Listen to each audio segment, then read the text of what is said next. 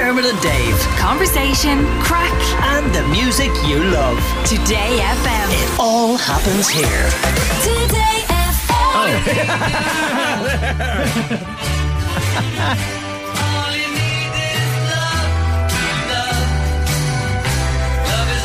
Love is all you need, lads. Love this story. It's been a busy 2 weekends for our next guests. On Saturday, they and their Munster teammates retained the women's interprovincial title, beating Connacht in the final on Connacht's home turf. But last weekend was even bigger for Clodagh O'Halloran and Chloe Pearce from Munster Rugby. And they're on the line. Good morning, Clodagh and Chloe. Hello. Hey, how are you? Congratulations. On what? No,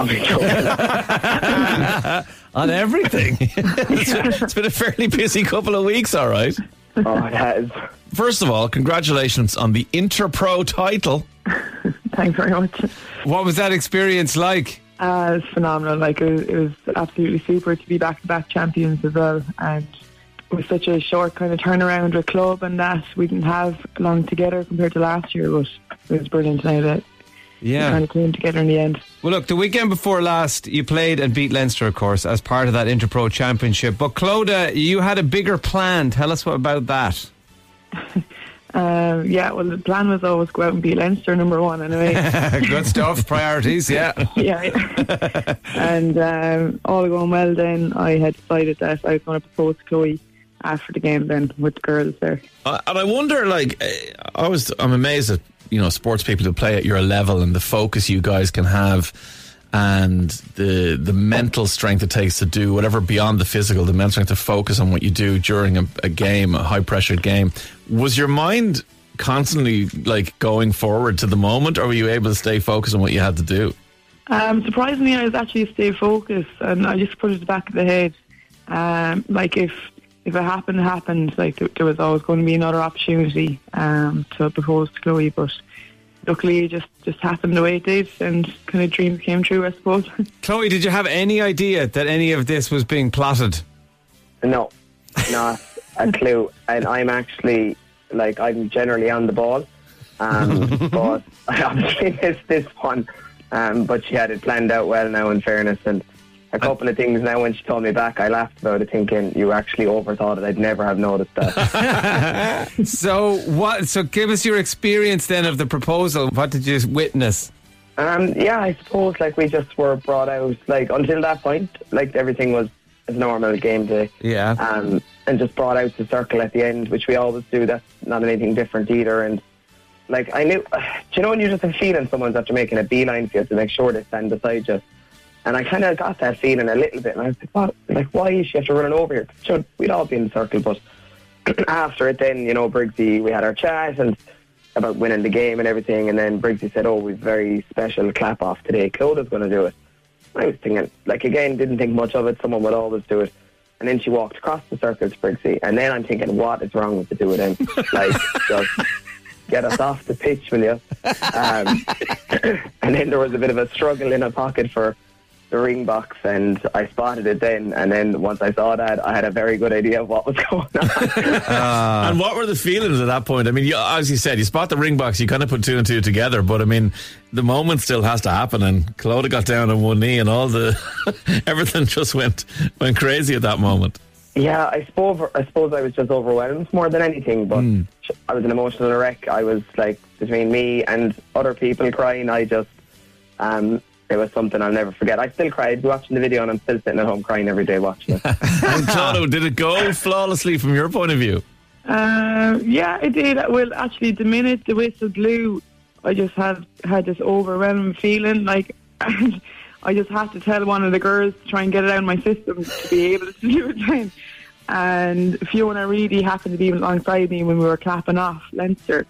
And sure, to be honest, she was probably the worst person ever to tell, because she just started bawling. I was like, no, really, you need to get your stuff together. We're through to the final. I'm so happy. Yeah. And then I'm like, if Chloe's looking across and we're both crying, she's going to go, what is going on? And do you think if you had lost to Leinster, would it have made any difference to your plans or the mood? Oh, definitely, yeah. Like, the two of us, we're very competitive, and if we lose a game, the moods are very different. So no, I definitely wouldn't have done it there and then. You're lucky that like the coach Niamh Briggs wasn't there to set it up, and you lost it. She went, and now Clodagh wants to do something very special. No, I don't. Oh no, that was well planned beforehand. I was like, Briggsy, if we lose, it's not happening.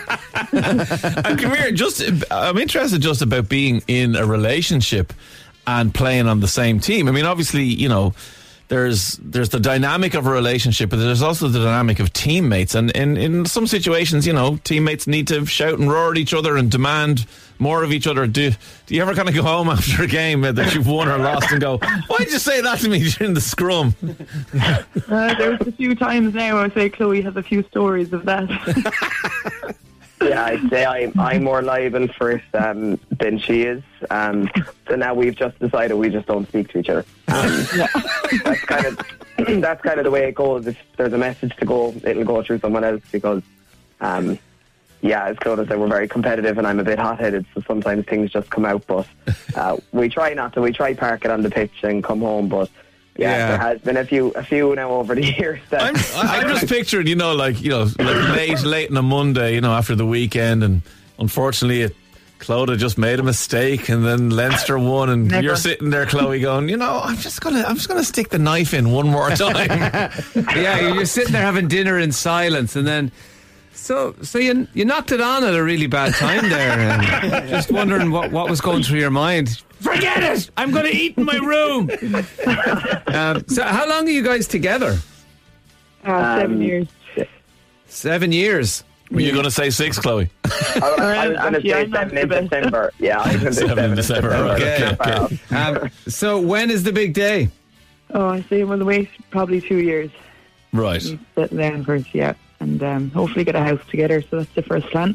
That's the usual plan of doing it that way. All right, in fairness, most people try and do that first. Nothing as romantic. As soon as the ring is on the finger, then you start thinking about, you better go in and talk to your man in the bank. If you know anyone, will you send it on? Definitely. Clodagh and Chloe, we are so happy for you. Congratulations on the win of the weekend, of course, and then massive congratulations on the soon-to-be wedding in a couple of years' time.